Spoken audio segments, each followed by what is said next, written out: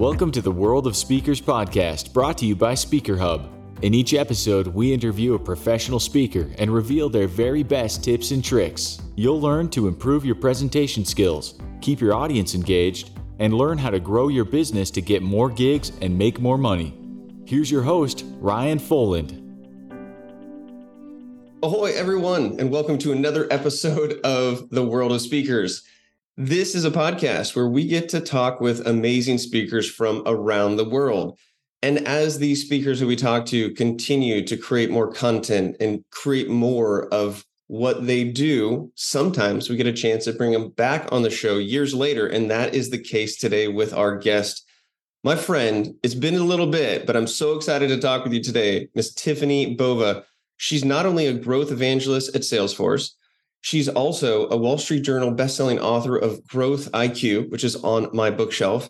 And her newest book, The Experience Mindset, is starting to hit that number one in a few different spots. And I'm still waiting to get my grubby hands on the copy. Make sure you check it out as well. We're going to talk about your experience speaking. Tiffani, welcome to the show. Oh, thanks, Ryan. I feel like we're in the same city and we take years to get back together virtually. I feel it was an epic fail, but wonderful to see you. Yes, that's right. This is the catalyst to continue keeping in touch. And what I think is cool about our relationship and a lot of fun relationships that I've had, especially in the speaking world, is that you get to know somebody and then you might not talk with them for a while, but I still feel like it's just that we met recently in a Hollywood hotel for lunch. It was just yesterday, right? It was just yesterday. It wasn't, but yes, it was. Well, it is the stories that we tell others and stories that we tell ourselves that rule the life. And that is why we start with a story here. So tell me a story. It could happen since the last time I saw you. It can be something deep from your past. But the thread here is that it's a story that shaped you. And that's usually the fastest way for us to get to know you. Well, since this show is about sort of building out your speaking chops, I'm going to give a story of on stage, because I think all of us or all of you will experience this at some point, and it will definitely shape you. So on stage, a few weeks ago, I was in Toronto, and there's, I don't know, a couple other people in the audience. And first, the mic starts going, the lapel mic. I hear the crackle. I hear the echo, like my voice is going in and out. So I say, hey, maybe you could bring up a handheld, right? As I'm now continuing to speak. And they must have missed me saying it. So then, of course, it gets worse. And then I say, hey, can you guys hear me? And of course, the audience is like, not really. I can't hear you in the back, right? So I'm like, can I get a handheld? So now I'm, moving up the mic up and down, the lapel mic up and down. They walk up with the handheld. I take the handheld. Now I got the pickle or the clicker, right? In one hand, I've got the mic in the other hand. And now I'm back to going. But of course, during that time, you don't miss a beat, right? You got to keep talking. Yeah, the show must go on. Show must have gone. Now the slides go. But the slides don't just go. They go forward and backward, and they go forward like 3, go back like 2. And I'm like, look, I'm not touching it. So now I've got a handheld. I've got the clicker. The slides are going, right? I have like 14 minutes left. You know what I mean? Like it's this. Your NCIS, you're looking at the bomb tick, tick, tick down to the wire. And so I would say that, that shapes you in a lot of ways, that you just have to be ready for whatever that on-stage experience throws you. And that comes from building confidence over time, that if you know your material, right, you're comfortable on stage, that I could have gotten off stage and stood in the middle of the room and kept talking, like if I had no mic, and if I had no slides, I could have kept talking as well. I think the only thing that would have been disappointing in that is I think the audience wouldn't have had as great of an experience. Yes. Well, there's a lot to unpack there. So first of all, I love that you call the clicker the pickle. It is definitely a pickle, sometimes a big square pickle. Sometimes it's just, that's great. I actually have some intellectual property that I'm designing around the pickle because I think there's some fundamental pickle problems, but I'm not going to disclose that yet because my patent attorney will slap me on the wrist. But this idea of calm in the calm and calm in the storm. I drew that as a stick figure the other day. My sailing analogies will just continue to come out. So forgive me. But there is this sense of calm in the calm. And there's this sense of calm in the storm. And as you mentioned, you have this after a certain amount of at-bats, a certain amount of presence that you've already gone through this, which is really experience. And you said experience about the audience. but experience is what you get just after you need it. And this story shaped you, but these stories have been shaping you for a long time. So do you remember like the first time you gained this experience and you weren't calm, you didn't know, and there was a storm and things went really bad, you didn't know what to do? I remember it like, I was in Phoenix, I was in a ballroom. There was probably 1,000 people in the audience and the mic went. Like that was it. And so I literally got off. I didn't know what to do because I couldn't scream from the stage. So I literally got off the stage and went to the middle of the room so that I could kind of just, walk around almost in a round, right? So that my voice was carrying pretty consistently, around the room. And I did that for about 7 minutes until they could like get something alternative sort of, hooked up for me. And that one was a little more jarring because I didn't know my material as well then as I do now. I would tell you that the danger for, it's a positive and a negative, that if you really customize presentations for your audience, it means you then don't really know what slide is next. Where if you're always giving the same presentation, it doesn't matter what happens, right? Because you could just talk right through it. It's like the radio playlist and your CD list or whatever, your MP3 list. You know the next song is like, oh, you start singing it before it comes up. But if you don't do that, right, and you really customize, then you don't know the order. It may be the same slides in a slightly different order, but then that's when it gets tricky, right? Because you click and your talk track thinks it's a slide and it's not, right? If you don't have current and next, so I remember the first one, it was not as seamless. It was not as calm. And, people afterwards were like, oh, I think you did pretty well, on dealing with it. But the first one was not quite as positive as the second one and the third one, then the fourth. It's probably in, 17 years that I've been speaking. That's maybe only the fifth or sixth time. I mean, it doesn't happen, but that was the first time both happened. Like one happens or the other, but that was the first where both went. Yeah. And I love it. And it really only comes with being in those situations over 10 plus years for it to happen. And you always know it could happen, but then when it actually happens, going back to how it shaped you, it is like every time you step on stage, there's a chance for it to shape you. And however comfortable you are with the material, what the tech, and you can pull this thread to a business presentation or something in the boardroom or any of these other moments where you may not be on the stage, but something goes wrong. And, it seems like there's always the plan A, and then the plan B, you can know, but unless you experience it, you don't necessarily know. So this idea, I want us to step through, what are the plan A, B, and C to help fast track some people's experience? Because plan A is probably calling out the tech, right? That didn't necessarily work. Your plan B would have been to get out into the audience. Are there any other like ninja hacks that you found to help overcome the tech that goes wrong, which will go wrong?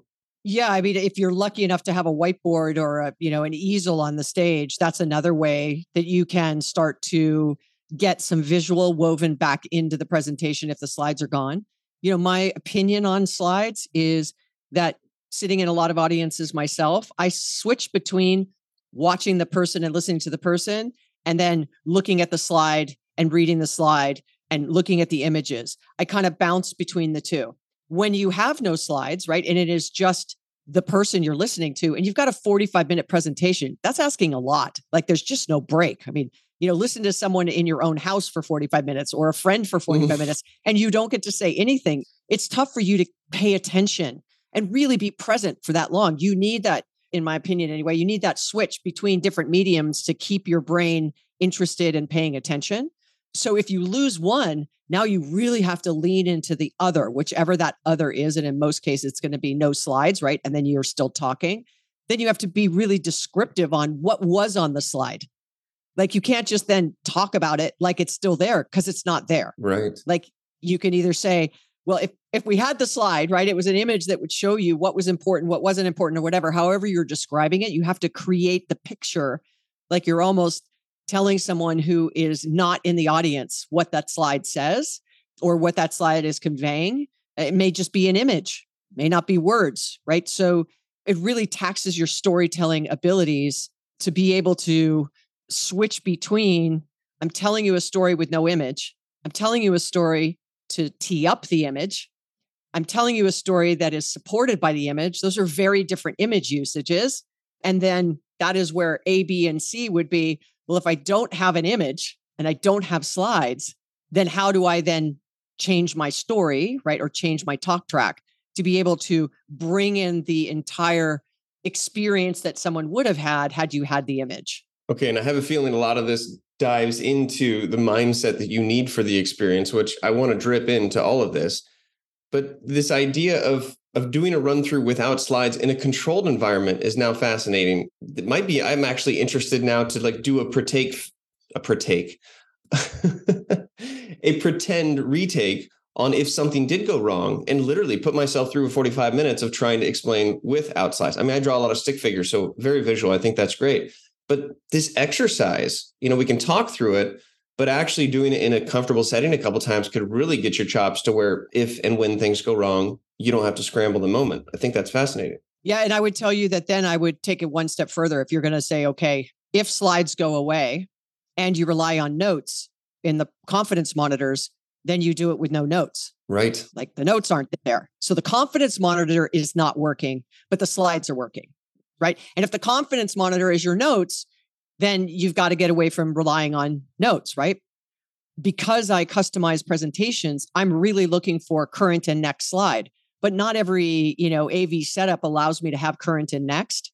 So I don't know what the next slide is, right? It's not about notes. It's more of, it's really the story that is the tail so when I click, the next slide is continuing the story.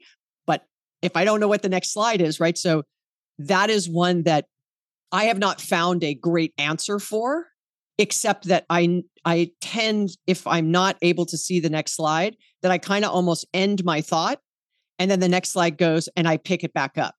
Where if I could see the next slide, right, the story is continuing to flow, right? Where it's kind of a boulder in front of that water, right? Stops me for a second. I change slides and then I kind of keep going. And it happens really quickly. But so the second one would be you don't have notes, right? The third could be you don't have current and next slide.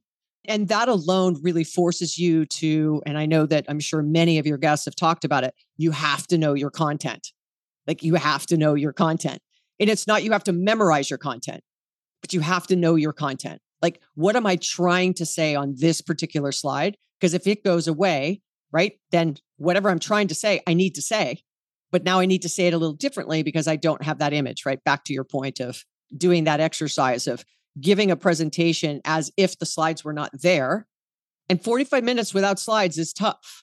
Like it's not for the faint of heart. Even if it's a TED Talk style slide deck where it's heavy imagery, it's still the same concept, right? People are switching between looking and listening to you and looking at the image or looking at the slides. So imagine standing in front of a room for 45 minutes or 30 minutes or 25 minutes with no slides.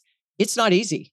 Yeah. So I love this. We've sort of transitioned from story time into how this really plays out in real life. And, there's the concept, you videotape yourself and you watch yourself at fast forward. So you see your body movements and you just listen to your audio to see if it resonates. And then you watch it this is something that you said, it's getting the experience, but you're using these exercises. So you've literally defined for people who want to put themselves into the big stage situation, but then prepare for that big stage situation, trying to run with no images, trying to run with no notes, trying to run with no before and after slide, just as training, right? I mean, those big stages come ever so often as people are growing their business, but you can practice today for 45, you can practice tomorrow. And so I really like these exercises, like a whole speaker exercise training workout in my mind almost. Well, and what you just said came from our first conversation, and I often get asked, you've been doing this a long time. How did you sort of hone your craft? And I'm always learning. So I'm not saying I'm not learning anymore. Not true. Like just 2 weeks ago, had to learn again, right? Okay. But when I first got started, I would really insist on getting a copy, a video of me giving a presentation. And then I would watch it and not listen. So I would look for, am I pacing? Am I playing with my long hair? Am I playing with my hair? Am I adjusting my jacket? Am I fidgety? Am I, do I take my glasses off? And, what am I doing? Then I would do the reverse. I would listen and not watch. So am I talking really, really fast? Am I just, right? Am I leaning into did I really bring that point across? Or did I blow past it? And, am I using inflection in the voice? Like all those little things. Now I'm not watching. Then I want you to do the same thing for people where you've seen a presentation and you really liked it. Then do the same thing to theirs. or, someone who you admire that's a good speaker. It doesn't have to be a keynote speaker, right? But a good interviewer. And people sometimes will say, like someone like an Oprah Winfrey, well, Oprah is an orator. That is a very different speaking style, or Barack Obama, very much an orator. Like, so you want to not replicate what other people do. It's more of saying, I wonder if I could try that, make it my own. How would I do that? That is a great way for you to break up the pieces and parts of what it means to be on stage. It's being prepared, it's pace of voice, what you're physically doing on stage. Do you make eye contact? Do you walk to the corners? Do you stop for periods of time? Is the stage square? Is it even with the chairs? Are you above the chairs? Is it round? Like, all those things play a part in how your body language and how you have to work the quote unquote room. And I think that the more you see yourself in action, no matter how cringeworthy you may think it is, it is a great classroom. Exercise and action. Yes, the stage is a classroom, and so many stages are actual classrooms. It's just a process for learning and for experience. And I want to know a little bit more about your book so the audience can get just a sense for it. And then I want to challenge you to apply some of the things that you have in the book to advice for public speaking. And we've sort of dove into this, even how to have some exercises for when things go wrong, how to review yourself in action. But tell us a little bit about the book, and then how does this experience mindset translate onto stage through all of these activities that we're being so aware of as we're up there? So the kind of aha moment came for me when I was on stage. I was giving a presentation in front of a couple thousand people at an event, and I said, I didn't think it was a coincidence that Salesforce is a great place to work. Pretty much globally, if it's not in the top 3, it's in the top 5 or top 10. It's one of the most innovative companies in the world, and it's the fastest growing enterprise software company. And I said that, and after I said it, I was sort of like, I wonder, right, if the great place to work has an impact on our ability to innovate and stay competitive and be very customer success driven, and help create an environment, create a bridge right between our customers and their customers, right? Like that innovative motion.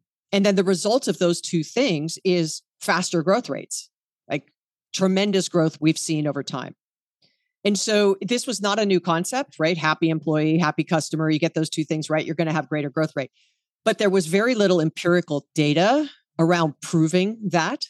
And I wanted to do it in a way that understood at that moment that matters, like when an employee touches a customer.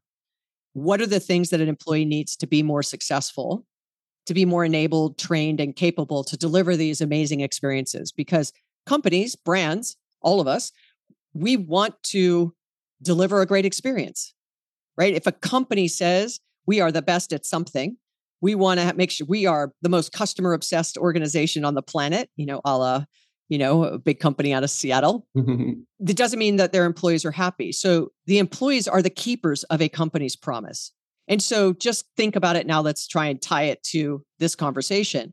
Like if your description or your website says you are the best at something, or you are a must-have on this topic, or captivating audiences, or, catalyst of change, sort of all these words we use to try to describe ourselves, right? And stand out from someone else.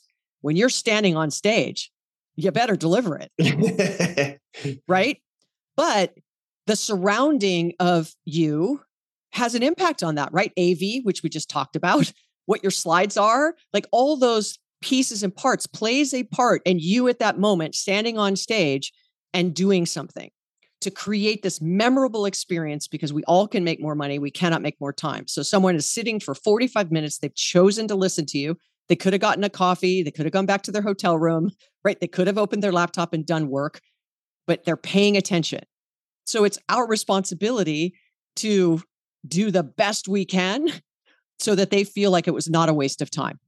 And so there are things that go into that. And the book is really about that. It isn't about customer experience. It isn't about experience just all up. It is really about how employees are the keepers of companies' experiences to their customers. And we've just failed our employees on so many levels. And so, I tried to tie it to the speaking world, to the profession. Oh, you did. You very much did. So fill in the blank here. Speakers are the keepers of Well, it depends. If you work for a company. Okay. This is good. This is a good difference here. Right? Because I work for Salesforce. Yes. So I represent Salesforce when I'm on stage. I use a Salesforce template when I'm on stage. I don't talk about our products, but I'm still representing Salesforce. Like there is no question if you know our brand and you see my slides, you know who I work for. Like there should be no question. Right. So when you are speaking for the company, you are the speaker that is the keeper of the company message, company goods. Yeah, the company promise, right? And so we have values, trust. So am I up there saying stuff that is not trustworthy, right? We're about innovation, okay, right? We're about customer success. We're about equality. We're about sustainability. So if those are our values and I'm standing on stage, I'm always trying to weave those aspects in, right? If you're going to talk about quantum computing, right, and crypto, then I'm going to say on the backside of that, and it's not great for the planet, right? It's higher compute power. It's, we're trying to find ways to make that more sustainable. So I will talk about one, but the values of where I work, right? I am the keeper of, at that moment, that I'm representing not only myself, I'd say I'm representing Salesforce first, myself second, right? In this way. So if you're a speaker and work for a company and your company's brand is on that slide, then you are representing them. The keeper of their promise. I love that because the promise is that you show up, you pay attention, which is a physical currency. I love to think about it. You're paying attention to sit in that seat. As you mentioned, you could do anything else. And now you are paying your attention here. So you are the keeper of the company promise. Now, I can just see the direct parallel to when you're on stage representing yourself, speaking on that key topic. You are the keeper of the promise that you have on your website, that you've sold going into it, everything that you're about, right? Your brand promise. Yes. Like, that if you go way off brand, like if you're known for sort of talking about something, like I'm just going to pick this example of my book. Like I am not an HR expert. It's not my lane. It's not my topic. Like I don't spend time on the craft and the profession of human resources. I don't. But my first book, Growth IQ, had 10 paths to growth. And in full transparency, I missed employee altogether. I didn't really talk about it. And so once I joined Salesforce and I started saying what I said on stage, right, I realized the connection and power of you can't do all the things I'm talking about unless your employees have what they need in order to deliver on those promises, right? Like if your call center agents are not loving their job and are miserable, your customers will know it in a heartbeat, right? If they're not given the right tools and they have to bounce you around to 5 other people to answer your question, that's because someone made a decision in the C-suite that we're not going to give access to that information to that call center agent. I mean, it's not the agent's fault, like what someone way above them has decided. So that's why it's kind of my 11th path, my mea culpa to the fact that I had left out employees on the first one.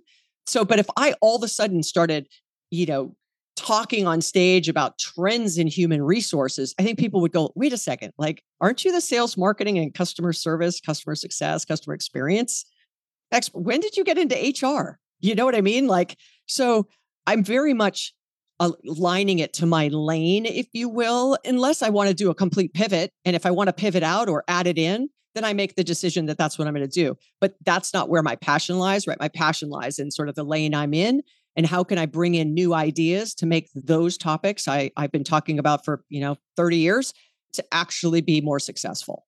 Now, for those speakers who are part of agencies, it might be one thing. For speakers who are non-represented, who are representing themselves, they're really the ones that set the tone, set the value, set the bar that they are then promising.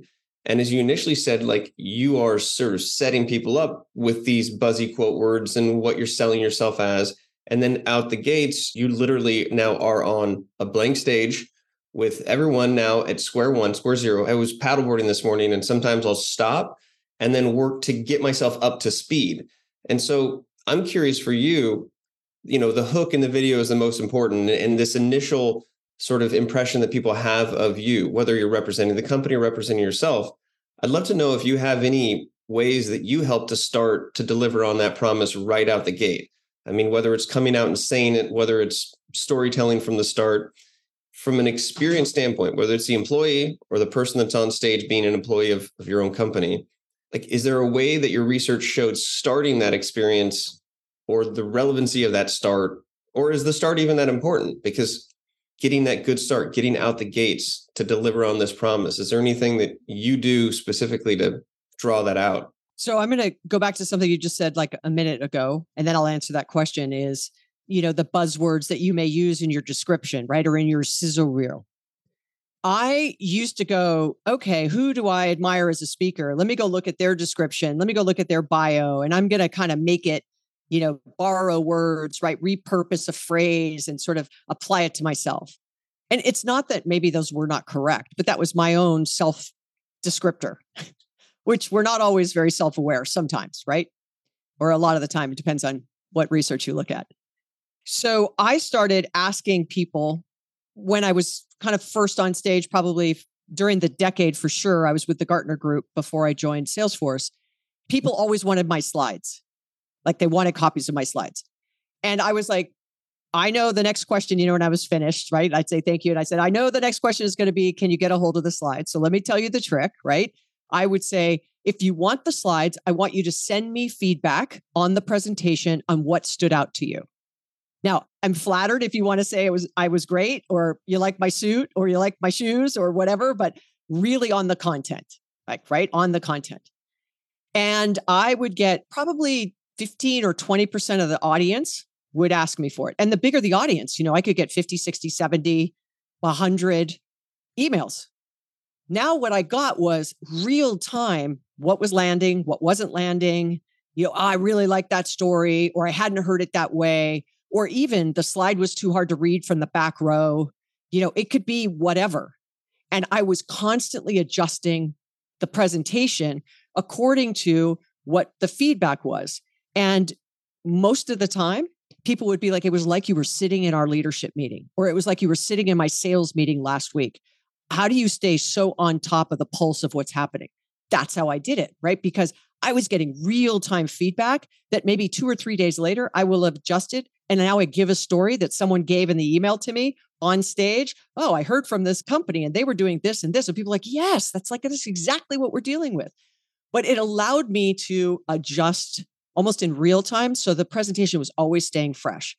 But the second thing it did was it started to give me descriptors of my presentation skills, like powerful start to finish, right? Or compelling, or I was super uncomfortable, or, they started to use these descriptors that then I would weave into my description of my keynote, or my LinkedIn bio, or my, whatever it might have been. And so I'm using other people's words instead of my words. And it became much more authentic. And the people go, yeah, she was absolutely what she said she was going to be, because guess what? They were words of people who were in the audience, not my words. So it's sort of two sides to that question. No, I love that. And, when I talk about branding, I like to say that it's almost like a Venn diagram, where on one side, it's what you want to be known for. Maybe as you're aspirationally, or you're finding speakers that you resonate. These are the things, the phrases that that you aspire to be, but that's not necessarily the case.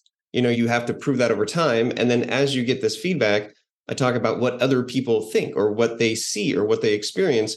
And it's really a combination of those two. And when what you want to be known for matches with what people are seeing, then that truly is where you kind of find that brand definition. And I think you outlined that excellently. Is there a certain start that you like to start? I mean, we know about Nick Morgan's, he talks about the James Bond start, and some people come out with starting with a story, and some will come out with humor. Is it just really based on customization of what the audience wants? Or do you have any kind of go-to starts to get that paddleboard up to speed? Yeah, it depends who the audience is. Like if I'm in a room full of all salespeople, my opening is very different, right? Like, how many of you love to sell? Like, a couple people raise their hand and I'm like, then what the rest do you do? Like, this is a sales meeting, like, right? So sometimes it's a question. Sometimes it's a story. Sometimes it's a little bit like, so for example, if it is salespeople, like I want them to know that I'm not just standing up here talking about the profession of selling, that I've sold tech for a very long time. I've carried a quota. I've run sales teams. Like I've been rejected. Like I've cold called. Like I've used bad technology, good technology. Like, I've been an executive. I've run a division. Then I was marketing. Then I was doing customer service. And so all of a sudden they go, oh, she gets it. She's actually done it. She's a practitioner, not just someone who's up here talking about something they've never done. And no offense to people who are talking about things they've never done. But there is a subtle difference when you've actually done it.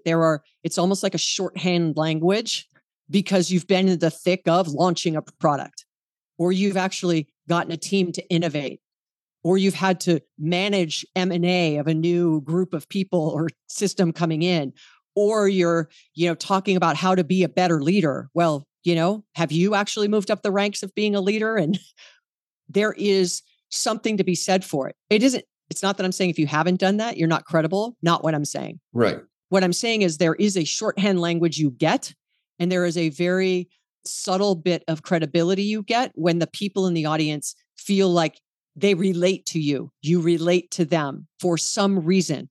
So I guess a hook may be at the beginning, how do you relate to the people in the audience? How do you make them feel like, right? Not just your data and your great presentation skills and all of those things, but that you understand them, that it's personalized in a way that makes them feel you care enough to actually go through the effort of telling some kind of story that makes them go, oh, okay, yep, I'm going to continue to listen because this person gets it, right? They've been a this, a that, a this, a that, whatever it might be.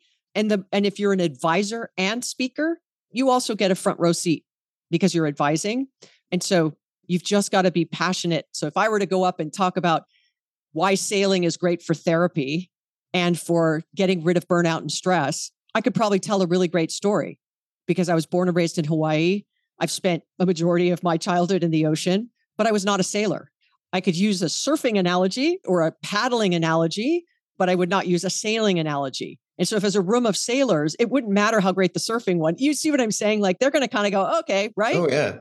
The relatability open hook for sure. Open hook, right? And so you have to find that connection to the audience. And when you were saying that, I couldn't help but think of the customer service agent hearing that same advice about that they physically care about the customer, that they maybe have gone through the process that they're asking people to go through, that they might be somehow related or passionate about the promise that the company is delivering, so that all this ties in together. And when the customer service agent is relatable, when the speaker is relatable, I feel like it's easier to invest or pay that attention because the experience is one that you connect or relate to or, see yourself in essentially. Yeah, because normally it's a conversation, right? You ask a question, then you intentionally listen.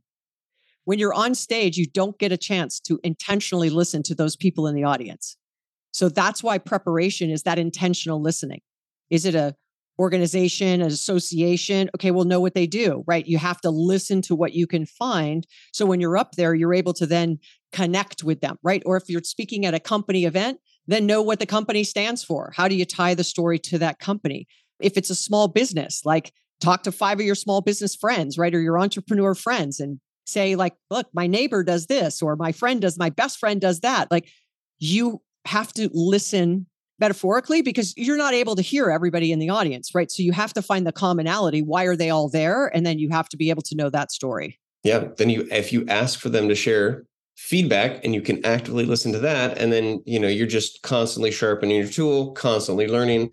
And that's why I love speaking as an art form, because there's no upper limit. You're constantly changing. The environment's changing. The mediums are changing. The way in which we deliver, consume, create, everything's changing. That's why I think it's constantly something that's exciting. So this is great technical stuff about the art of speaking. I want to do a little transition now into building your stages or building your business. Now, you come from a unique perspective because you work for a large company that has these amazing stages. You also have a lot of work that you do outside because of your insights on sales and growth and now the experience mindset. So if you were to pick either some of the most valuable advice that you received or that you've understood, or even the worst advice and how and why we should avoid, keeping the experience in mind here, maybe something could be pulled from the book and the research, but what is it about keeping the promise of your company or your brand that truly the experience you deliver can help you to build your business and continue to get better, to have higher fees, higher stages, bigger audiences, or medium or lower or more consulting, like whatever the goal is for you. But what are you seeing now in today's day and world, post-pandemic? Like, how are you seeing things work and what are you excited to share? I would say this. I would say, over the course of the 2 years that we were all sort of locked down, lots of people honed in on kind of virtual video presentations, right? Because we had no choice. Lots of new podcasts launched, lots of books were written, because we just had this sort of time to, in four walls, be very focused on whatever it was. But I would say, if you're trying to build your business, I've kind of alluded to this, it has to be something you're really passionate about. Like, what is that topic? And the way to stay passionate about it over the long haul is stay curious, to the point that we were talking about the skill of speaking, but more importantly, the content of your speaking.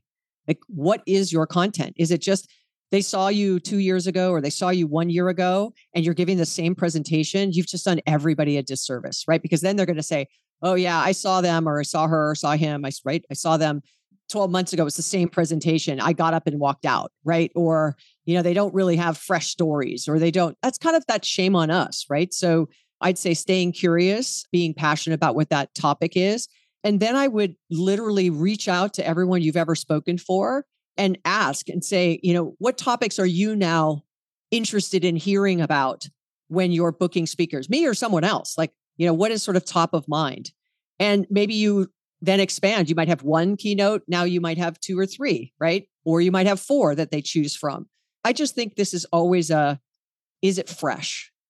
Even if the content is the same, are the stories fresh? Are your jokes fresh, right? Or your isms fresh? Are you know what I'm saying? Even if it's the same content, someone could feel like, I think it was the same content, but that was just totally different. I learned different things this time than I did last time. So I would say that if you're trying to stand out and build your business, it has to stay fresh. You have to stay curious, and you have to be willing to go, I'm not going to give one slide from last year, this year. Ooh. Right? I'm just not going to, because if nothing's changed, then you're not paying attention, because everything's changed, right? And everything always changes. Or I got to come up with 5 new stories. So I'm working on a new deck right now. And I literally have 70 slides pulled to the side of this is all sort of content. These are images, these are links, this is research, ours and others. And I need to build a new deck. And so the story arc hasn't necessarily changed, but the slides and content, right? And the things I will call out have changed because the market's changed. So if you're going to, just tuck it away for a busy, rainy day, and that's what I did. And then now I'm in okay, let's start to put it on slides. Ugly, just images or words. And then, okay, where did I put where, and create a whole new deck? But in reality, I wouldn't really change the description. It's just the content is different. I like that.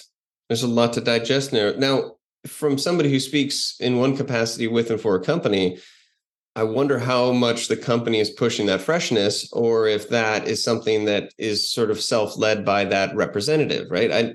I would imagine you're the one driving these need for story changes, and that's because you're great at what you do. But for somebody who maybe speaks at a company, if they're not nudged to change it up, if they're not nudged to keep it fresh, and they get into that routine of that same, I'd be interested of how much the push versus pull comes from a company side to do that. Yeah. So I'll say I'm in a really unique situation. I do not give a Salesforce presentation. There might be, there are. We just all got certified on our corporate deck so that everybody could give the corporate deck. I don't give the corporate deck. So that would be driven by, I don't have a choice. I can't change up the corporate deck, but I'm not giving that. My role is really thought leadership, an outside perspective, trying to be trend watching, and, what are things companies can be doing without me showing our tech stack and our customer 360 wheel. And, I will weave in things about us, but it is not a presentation about us. So that's different. If you are a product manager, kind of hard for you to go, I'm going to mix it up, right? Because you got to talk about a product. But if you have, the wonderful opportunity to have something like I have, that's different, right? Where I am constantly pushing for unique and new content. So that's a little bit different than what you may assume. But if you have the ability to weave in some of your own content mixed in with the corporate stuff, then that's the piece of it that you can keep fresh. If you are giving, 95% of it is your content, right, aligned to what your company does. I'm obviously not going to endorse a competitor. Or I'm not going to talk about a competitor's product, or I'm not going to talk about something, that just is way out of bounds for where I work. I won't talk about it, but it's a subtle difference, right? Versus me talking about us in that way, kind of in first person. I'm here to talk to you about Salesforce on Salesforce. This is how we do it. This is our technology. Here are 8 clouds. Like, here's what each one does. Here's a case study for each one. Like, I'm not doing that. There are lots of people who do it and do it really well, but that's not what I do. Yeah, keep it fresh. And this idea, we focus a lot on the skill of speaking, but when you focus on the skill of your content, it just also has that same type of resonance that sometimes the most simple advice is staring you right in the face. Now, I want to go back to your book just for a minute here. When it comes to this experience mindset, can you tell a little bit of the difference between a mindset and an IQ, right? Because I'm coming off of your other book and it's almost like this competency, but then the mindset is something that I'm just curious your definition of it when it comes to this. And I'll go back to, we talked about the audience paying attention or the customers paying attention in one respect. And then you said, shame on us if we're not paying attention to this freshness, this sort of thing. So I'm just curious, this definition of mindset versus IQ. IQ almost seems like it's a finite number that we can get to if we achieve, but mindset seems to be this flow. I'm curious your thoughts between those two. Yeah, it's a great question. And I'd say that for me, growth IQ was a prescriptive framework, sort of 10 paths to growth, combine them in some way, understand the context of your market, and what is the sequence by which you're going to do some of these activities. And then rinse and repeat and get better, rinse and repeat and get better. Correct. Yeah. Correct. Right. Mindset was, for all intent and purposes, was really, we have, as companies around the globe, over pivoted to customer experience. Customer's the true north. We're going to live and die on the hill of the customer. We start with the customer, work back in. Everything we do is for the customer. And unfortunately, over the last probably 20, 25 years, as we got into the fourth industrial revolution, the digital revolution, we started really focusing on reducing effort for the customer. It was when I first stood up a website in 2000, it was like 10 clicks to buy something. And now it's at 1 click. And it could be on your phone, your watch. It could be via, AI and with voice, like, right? 1 click to buy. But on the back end, we haven't done the same thing for our employees. There's lots of tools and technology. The MarTech stack, or the marketing technology stack, has bloated. There's lots of tools. There's reskilling necessary, like talk about Chat GPT or AI, how and where to use it. Like, there's a lot coming at the employees. We've not kept pace, and the effort for employees has actually gone up, which has resulted in their experience going down. So experience mindset is literally, if you're going to do something for the customer, I want you to stop for a second and ask what the intended or unintended consequences are for the employee. If you're going to do something for the employee, take a pause and ask yourself, what's the intended or unintended consequence for the customer? If I can get people, executives, frontline managers to stop for 1 second when they make all these changes around the customer and do it for the employee, it's been a success. And so I use the word mindset instead of people thinking I need a new role in the company. I have to have a new team. I have to have someone sitting at the C-suite to make this happen. This is literally, everybody needs to make sure when we do for one, that it doesn't have negative implications to the other. And if we can get in better balance there, both will improve. And wrong audience for this particular conversation, but we could tie it back to revenue and compounded annual growth rate improvements across brands around the globe. And so if you get them right, you actually have the ability to increase growth. Well, I think this is the right conversation, because if you are a speaker and you're talking about compounded global growth, like, that's a pretty good thing and a nice mindset to do. But I love that distinction. I appreciate that, because this isn't the experience IQ, right? It's the experience mindset. And this idea that there is a correlated relationship between the customers and the employees. There's also a correlated relationship between your audience and you as a speaker. Or you could almost, I wonder if you can make the step to say, at a conference, there are, let's say, 2 keynotes and let's say 8 supporting speakers over a 2 or 3 day period. Those speakers really are the employees per se of the conference, which is serving the customer. And you could probably have that conversation around what changes or environments or seating or, audio visual experience do you have for the audience? How does that impact or not, positive or negative, the speaker's ability to have their experience? And then what you're setting up the speakers for, how does that help or hurt those audience? So I can't help but just see the total correlation between the employees and speakers. Yeah. So I'll play this out. You are going to be presenting at a conference and you're like, the client goes, we're going to have a pre-call so I can hear what you're going to talk about. I can tell you a little bit about the audience. What are the pains and desires? And what do you want them to feel and understand? What do I need you to do? When do you need to be there? How it's going to flow, whatever, right? And your answer literally was, don't care. I'm going to get on stage. We'll talk about what I want to talk about. I don't care who's in the audience. I'm going to use heavy, loud sounds in my presentation. It's going to be crazy. It's going to be, like whatever. You'll see me in Vegas soon. Yeah. Like, right. Kind of a thing. That is how we right now focus only on the customer and not the employee. So in that case, all you care about is yourself. In this example we were just talking about, the brand only cares about the customer and not the employee. There's no active listening, which you metaphorically have to do on stage or have to assume with a customer. So if you were to live the mindset, it would be, okay, this is what I want to do, but what does the audience want? That is a mindset shift because some speakers don't do that. They don't do the work up front. Their mindset is, I'm just going to do my thing. They hired me. I'm going to do my thing. That is not having an experienced mindset. You need to balance both. Who's in the audience? What kind of company? How much money, are they small businesses? And you're talking about things that billion-dollar brands do. You're being tone deaf, right? It's an entrepreneur audience. They might not have an HR department and a chief marketing officer and a CIO, right? And you're talking about it like they do.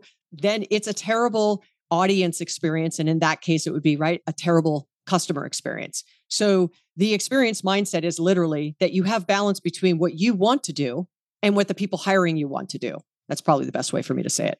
That's it. You heard it here. And this is exactly why I think everyone listening should go grab a copy of your book, The Experience Mindset by Tiffani Bova. You can find it everywhere. In fact, you're probably walking by a bookstore right now or you're near. So just pull over and grab it. And I also suggest you grab the Growth IQ because I've been fascinated at how those 10 elements can be combined and applied to speaking and, to all kinds of other places of life. Well, Tiffani, this has been totally fun to get caught up. And I'm really liking this idea of just mindset in this shift. It's helping me to take on a new mindset. I'm thinking of how I can freshen things up. I have a whole bunch of new stick figure drawings in my mind as we speak.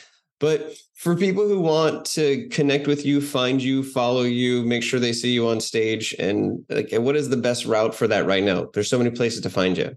Yeah, so I'm really active on LinkedIn. I can't actually connect with any more people, so you have to follow me. I have maxed out on connections, I guess, over the last, 15 or 7. I don't know how long I've been on. I'm at Twitter at Tiffani_Bova, Instagram at Tiffani Bova, as well as Facebook. And then I've got a podcast called What's Next with Tiffani Bova that you can get across all the platforms. So I look forward to hearing from you. Once again, I'm always open to feedback. So what resonated with you, drop me a note. Always open to hear it. Yeah. And she'll give you the deck as well, if you give her the content feedback. Yeah, I don't do that anymore, but I will definitely point you in the direction of research if you want to find that. Awesome. Well, we are too close to have no excuse but to meet up again soon for some drinks or coffee or just chit chat.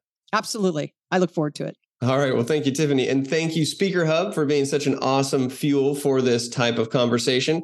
If you are a speaker out there and you need a place to land online, then you can go to speakerhub.com. You can have your own profile. You can generate your own one-pager. You can put a bug in your signature. You can use it for call for speakers, all kinds of things. And if you want to connect with me and you want to be as part of my network or follow me, you can find everything online at ryan.online. That's where you go and you can connect with me. I used to tweet a lot more, Tiffani, but I don't tweet very much anymore. It's a different platform today, that's for sure. Yes, but that's okay. There are plenty of brand crumbs to find out there. Just connect. And I think that the more we connect, the more we can share, the better experience for all. But remember, the experience is tied to the mindset. It is not just about you. It's about how and what you do is impacted by who and how they experience you. Tiffani, thank you so much. We'll have to have you back at your next book. Thanks, Ryan. All right. Adios, everybody. Keep it fresh. Keep it simple. Know your stuff. Adios.